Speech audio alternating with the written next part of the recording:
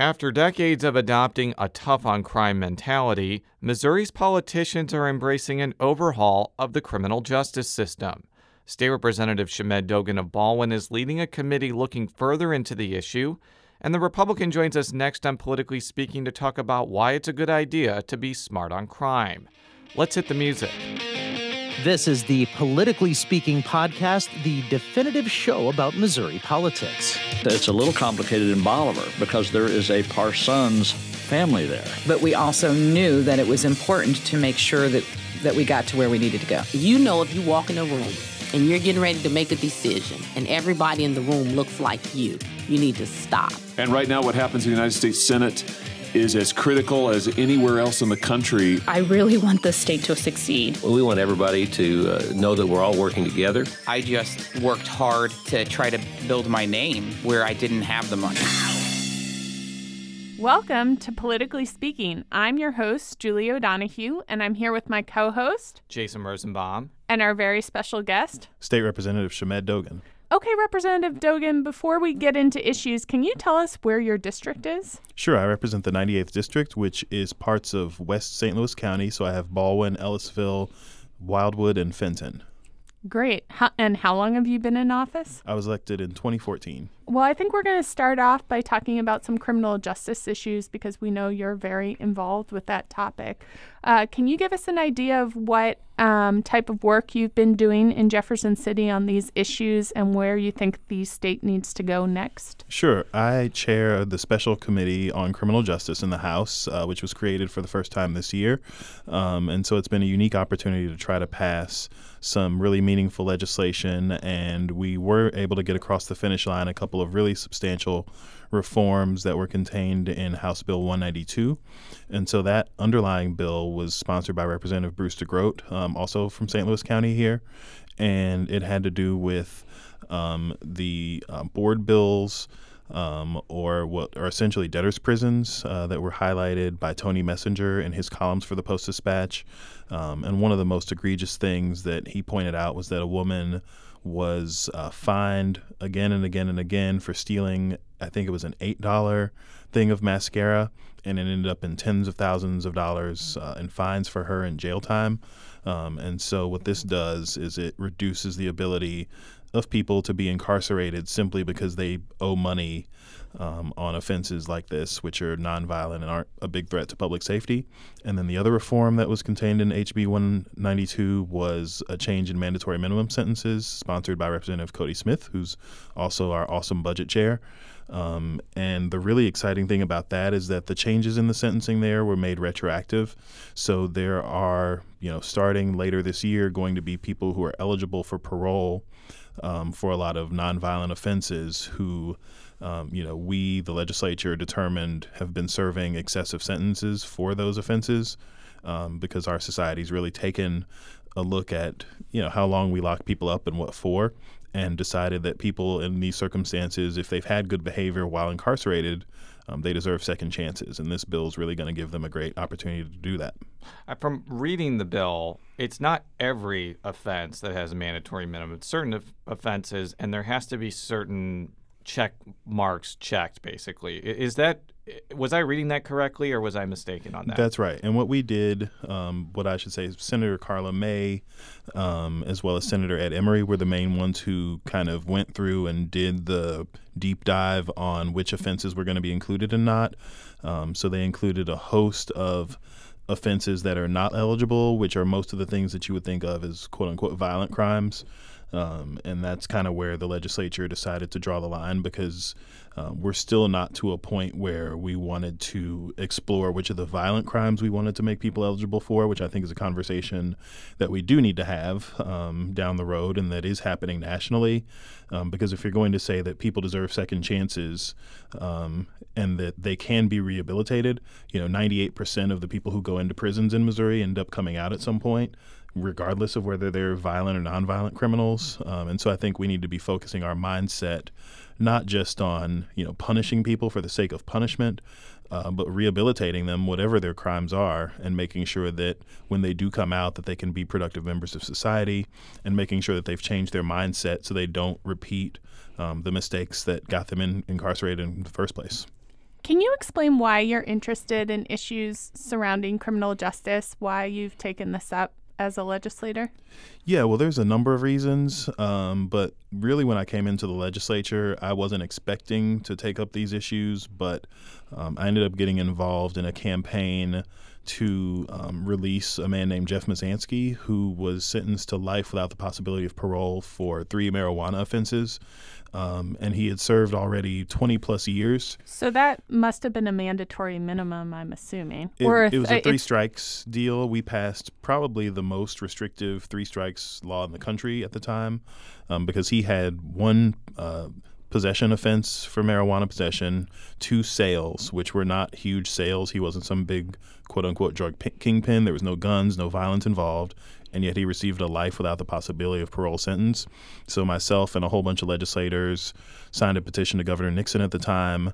2/3 of the legislature did that, and Governor Nixon, to his credit, granted Jeff parole, or eligibility for parole, I should say, and the parole board looked at his record, which was spotless, and decided to let him go. So listeners should probably know this because this is pretty well known at this point, but 3 strikes rules are when people commit or are convicted of 3 crimes. Sometimes they are what the public might consider fairly minor offenses, possession or sale of drugs, nonviolent offenses, and then they automatically get a life sentence or some very long sentence. And they've been the target of a lot of criticism recently, including by President Donald Trump, I'd say. Yeah, I mean, we shouldn't be governing by sports analogies. You know, it's kind of ridiculous. 3 strikes and you're out. What about 4 balls and you can take a walk? I mean, yeah, it just gets kind of absurd that we were doing this serious policy making by sports. When a lot of these policies were implemented, admittedly, I was like 10 years old, so I can't say that I was following them closely. But it seemed like there was bipartisan consensus back, let's say in the 80s or 90s, of a very hard-edged, throw everybody in prison, criminal justice mentality. And it seems like that's changed pretty dramatically, probably since Ferguson, but maybe even before then. Do you have any theories on why there's been a lot of bipartisan action in this arena? I think there's a couple different things going on with this on the conservative side of the ledger, because that's where most of the changes come.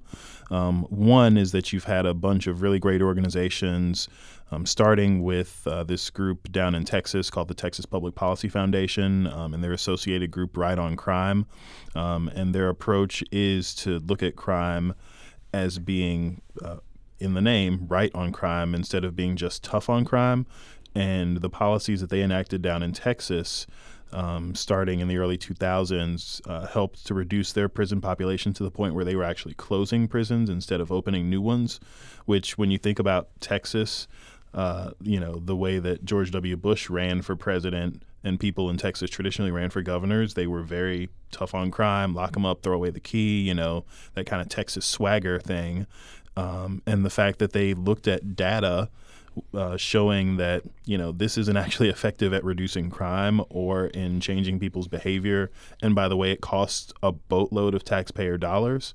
So I think those 2 things, the fact that, you've seen other states do this successfully and reduce their crime at the same time they're reducing their prison population, and the fact that, our state has a pretty limited budget. We have mandated balanced budgets here in Missouri and in most states, conservative states especially, and we don't want to continue spending taxpayer dollars on what at the end of the day is a failed government program.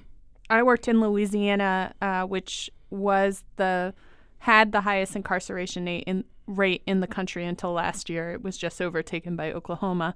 And I would say I heard a lot of conservatives say that they just didn't want to be spending money on this issue anymore. I mean, when you're deciding between education and healthcare, and then they're saying, well, the prison population's up 5,000 people, so we need to spend a lot more money there. I think people started feeling like those were not the decisions they wanted to make. But I'm also curious whether you think this is become a bigger deal because of some, frankly, high-profile Republican activists. The Koch brothers, for example, are really hot on this issue. More recently, Jared Kushner. Do you think that's a factor in Missouri?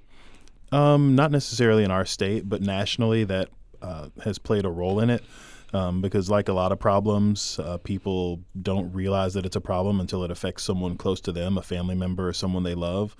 And so it's kind of interesting to see a lot of the people who've been leaders in this movement, like Chuck Colson, who was one of the Watergate criminals, ended up founding Prison Fellowship, which is an organization that's been influential in criminal justice reform for decades and was instrumental in helping pass the First Step Act.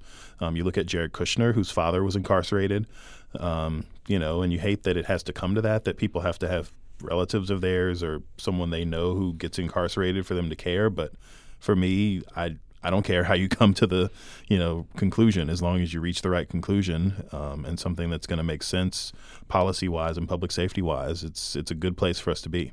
And we'll be back after this message.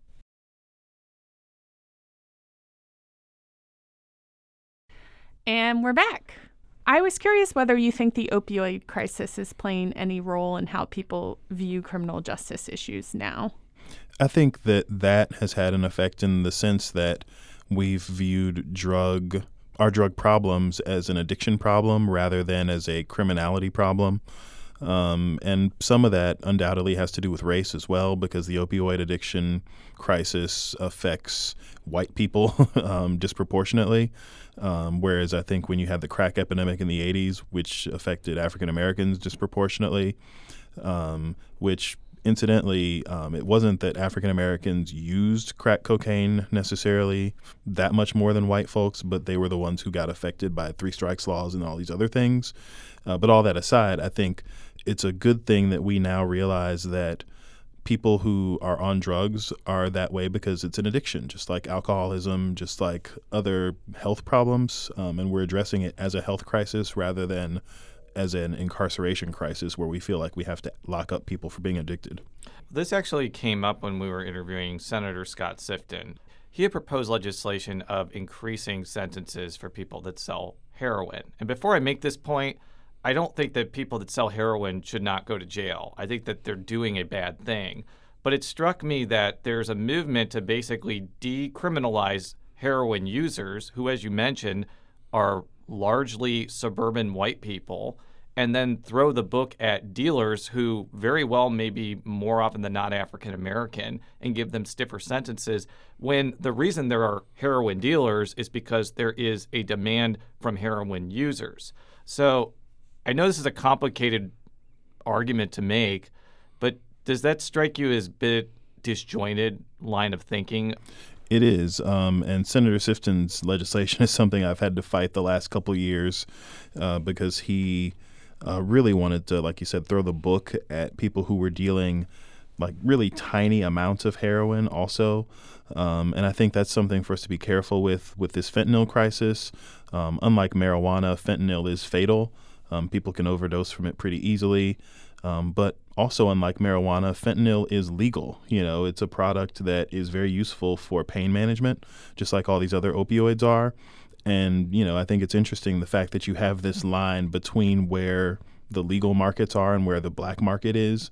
The fact that something that is legal for a doctor to prescribe and for use in a hospital, if you get it on the street and you infect, which I think might be happening to some extent with some of this vaping, where we're getting these unknown products mixed into the nicotine that comes into these vape products. It can kill people. And so I think any product that has the potential to kill people like that, you do need to take a look at regulating it. But again, you have to do that in a smart way and not in a simplistic way. So I wanted to circle back to the issue of debtors' prisons. Can you explain what was happening and why this legislation was needed? I know you referenced the woman with the $8 mascara, but can you go into a little bit more what the issue is around so-called debtors' prisons? Yeah, well, what we do in the state of Missouri is we fine people for the cost of incarcerating them. And so you rack up what they call board bills after you are released from a jail stay. They'll say you were here for 30 days and it cost you X amount of dollars. And we were stacking these board fees on top of the fines that people owed for whatever offenses that they committed. And we were reincarcerating people when they were unable to pay their board bills. So it's not like they committed some new offense. It was just the fact that they were unable to pay the bills for the incarceration that they had originally been sentenced to. So you were stacking bills, for inability to pay on top of other bills for inability to pay. And my understanding from reading Tony Messenger's article, this was a especially big problem in rural Missouri, if I'm not mistaken. That's right. And that's why this got a lot of attention because, typically we have this rural-urban divide in Missouri, and this was an issue that was common across both rural and urban areas. And, it's becoming a bigger issue now also because the Supreme Court even ruled that we are going to change the way that we handle bail. And that they will no longer tolerate people being offered excessive bail and changing the rules around that. And so I anticipate there's going to be a lot of discussion about that next year. I've already seen some of my colleagues attacking the Supreme Court's rulings, which is unfortunate because they've been exploiting this case in Kansas City where this guy murdered those folks in Kansas. And it turned out he had been granted bail for a couple crimes in Missouri. But guess what? Those crimes that he was committing were, one, violent crimes, and two, the Supreme Court rules explicitly allow for a judge to consider whether someone is a flight risk. And this person had, fled police and had resisted arrest of police a couple different times. So someone like that was just a mistake by a judge that had nothing to do with the Supreme Court rules on bail reform, which typically deal with people who are, given bail for these nonviolent crimes. So is the issue that if you are a working class person or a poor person, you're having a harder time covering these initial fees and they pile up on you as opposed to, a wealthy person who might be able to pay a fine that's a few $100s and go about their way? Exactly. And it's also looking at the system of how much we fine people bail in the first place and why those amounts are set at the rates that they are. You typically set a high bail in a case where you either think that this is a crime that is, of such serious consequence that you don't want the person to get out, or if someone's committed crimes over and over and over again, then you want to set it high so that they won't flee. But a lot of these cases we're seeing I think counties and municipalities set these fees so high so that they can frankly just make money off of them. So that's a bad incentive structure to set your bail system so that counties or private companies in some cases can make money off of our system of bail. Shifting to a little bit local direction, the two prosecutors in St. Louis and St. Louis County Prosecutor Wesley Bell and St. Louis Circuit Attorney Kim Gardner, came to office promising to overhaul the criminal justice system and are trying to do things differently from their predecessors. I'm sure you've been watching what they've been doing, and you maybe have watched what's happened to your former colleague, Kim Gardner, on other matters, namely how she handled the Eric Greitens situation. How successful do you think they've been in moving the needle on this issue? I think they've been pretty successful at a lot of the reforms that they promised. And this is a really unique circumstance because it's not like the voters of St. Louis City or St. Louis County were surprised by any of the reforms that they've done. Wesley Bell especially campaigned on, I'm going to be 180 degrees different from Bob McCullough's approach to a lot of criminal justice related issues. And even though it's not an issue I talk about a lot, but the death penalty, the fact that he's kind of put that off the table, but also things like bail reform, things like, looking at our marijuana sentences and saying that we're not going to arrest people caught with, I think it's under 100 grams in both the city and the county now. And I think those are things that have been pretty transformative. And it's unfortunate there's so much resistance to, I think, the personalities of a Wesley Bell and a Kim Gardner rather than arguing over the policies. Yeah, I was just about to say, I've noticed there's been a pretty concerted effort, especially around Gardner, of people that are associated with the same political faction that Lyda Cruz and Steve Stenger were in, to basically blame the uptick in crime on the prosecutors and not necessarily the people that are responsible for handling the police department. I'm not saying that Cruzen and Stenger are wholly responsible for crime. I think it's a lot more complicated than that. But I'm sure you've noticed that, and I think that they're trying to argue that they're being too lenient with potential criminals, and this is why St. Louis City in particular is having these issues. How would you respond to that? Yeah, and I think there's a little bit more of an argument to be made for that with Kim Gardner, because I think there are some legitimate concerns about, particular cases where people have not been prosecuted for certain offenses. I am concerned about some of those types of things and some of her policies a lot more than I am about Wesley's policies. But again, I think that some of the opposition to both of them is basically coming from, either factions in the Democratic Party that don't like them or people in the Republican Party who just want to castigate any criminal justice reform as being bad. And I just reject that mentality because I do think that they've brought forward a conversation about criminal justice reform, and the fact that they're both the first African American, people elected to those positions, and they are the only ones throughout the state. And I think when you can't help but notice the racialized, the disproportions of people in our prison population who happen to be African American throughout our state, and so. If anything else, the fact that they're able to call attention to some of those disparities, not that they're going out there and favoring black defendants or something over other people, but just the fact that they are mindful of those disparities and mindful of the underlying causes of crime, because I don't think you can ignore the fact that poverty drives a lot of the behaviors that we see, whether it's people committing, drug-related crimes because there's not that much economic opportunity in their areas, or you look at the drug addiction issue. A lot of drug addiction is related to kind of economic and other types of despair, and that's something that poor communities all across the state, I think, can recognize.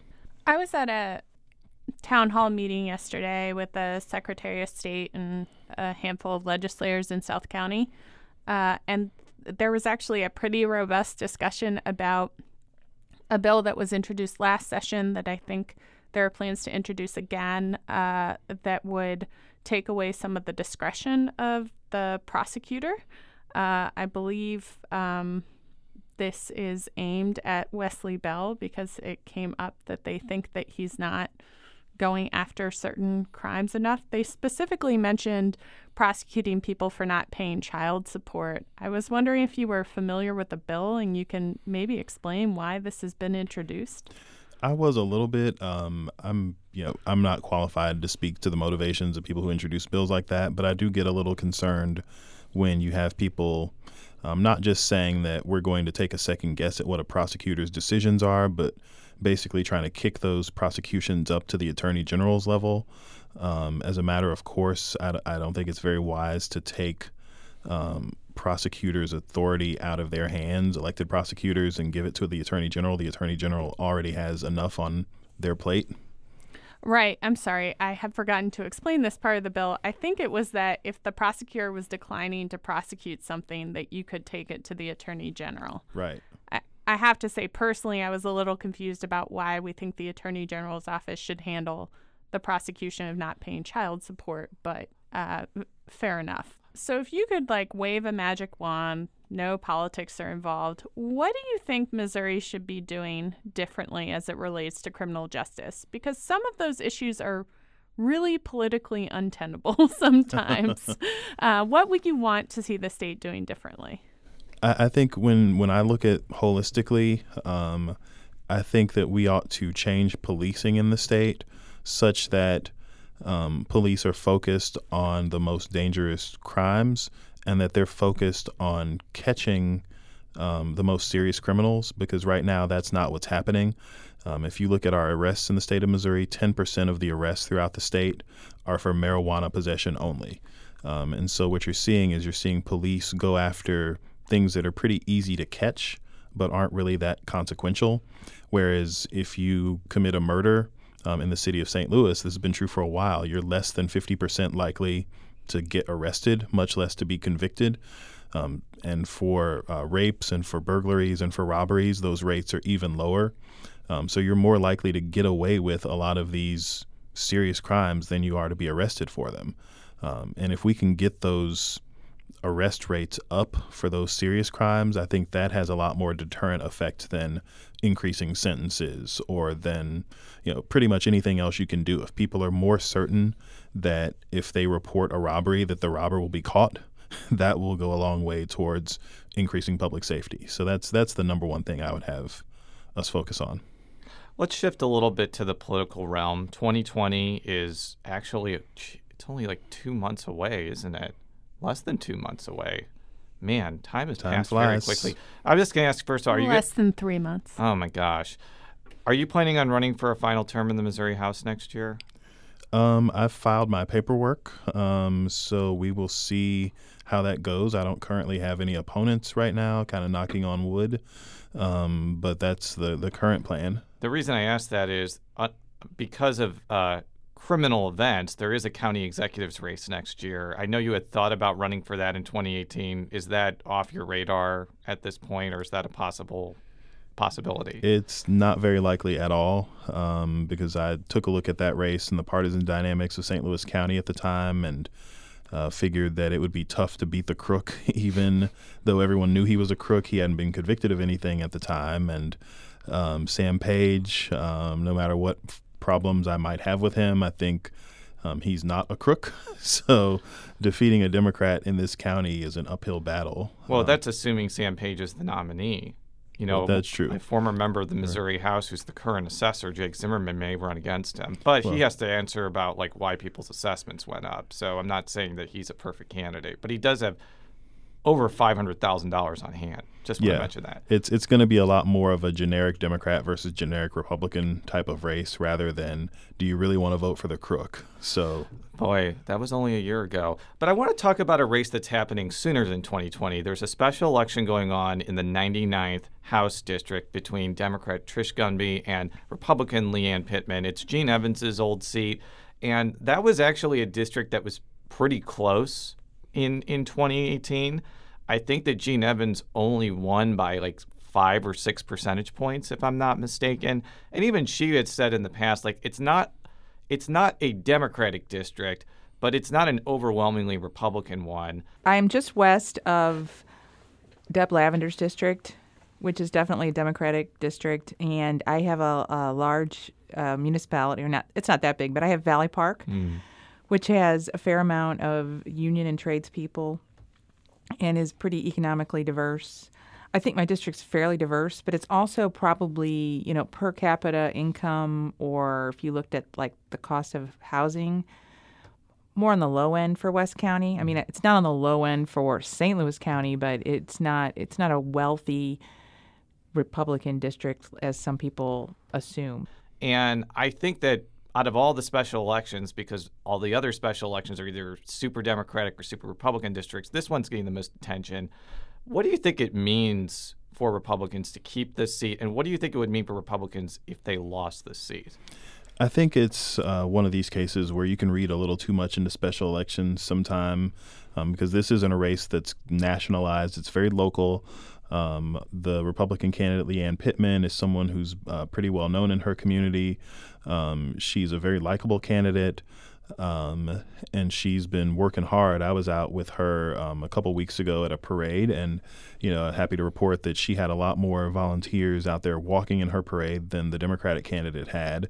But sometimes these things can go a different direction, and it's not necessarily an indictment on anything that the candidate or her supporters were doing. It's just that, the district is a purple one, and it really could go either way. I know the district voted for Gene Evans, but at the same time they voted for Claire McCaskill in the Senate race. So I think voters there are really focused on things that a lot of suburban voters are, which is, how is this candidate going to help my pocketbook? How is this person's outlook on the world? And I think at the end of the day, it's a more conservative district than it is a left-leaning district. So I think I'd give the Republicans a slight advantage based on that. Do you think that the legislation that was fiercely debated at the end of the session involving abortion is going to have any effect on this race? You were I think, one of two Republicans to vote against that bill. It was just me. It was just you. For some reason, I thought Mike Moon voted against it, but I might have just missaw that. No. That would have been very surprising, given that he's the most anti-abortion rights legislator in the world. But Do you think that'll have any effect? Because I actually asked Trish Gunby about that, and she said she's seen less and less people talk about that over time just because it's been out of the news cycle. It's been out of the news cycle, and it's also different when you don't have a candidate who cast a vote in that situation. There's no incumbent in the race, so it's kind of hard to say, well, you might have done this if you were there at the time, So I wanted to ask you, you're a person of color and a Republican, and currently, President Trump has been accused of being racist. I'm wondering, is that a harder position to be in these days than it was pre-2016? Yeah, there's a lot of debate that goes on because I'm in a bunch of, African-American, Republican, and conservative circles, whether on Twitter, kind of publicly or privately. There's some discussion groups I'm part of, and, the effect that President Trump has had on our party and on our country is something that's been concerning to me since he announced his candidacy. And it's not something that I've shied out about speaking out against because I do think that he's taking us to a dangerous place in race relations. And I just wish, that he would stop a lot of the provocations that, he tends to spew forth all the time. But that being said, I think we're going to have a lot of healing to deal with after this presidency is over. And I just hope that people will get to be more civil towards each other in general, because, President Trump aside, I think our political culture has just gotten a lot too depersonalized because a lot of it happens online rather than in real life. And the kind of things that people say online are just ridiculous. And, people say and do stuff online that they would never do in real life. And the fact that we've moved so much of our discourse to that format as opposed to arguing and talking to each other and having to deal with our neighbors face-to-face or our political opponents face-to-face. I don't think that's healthy for our society in the long run. Thank you so much for coming in. You can read our stories at stlpublicradio.org. I'm Julie O'Donohue. You can find me on Twitter at JSO'Donohue. Where can we find you, Jason? Jay Rosenbaum. And? At Dogan4Rep. We'll be back next time. Until then, so long.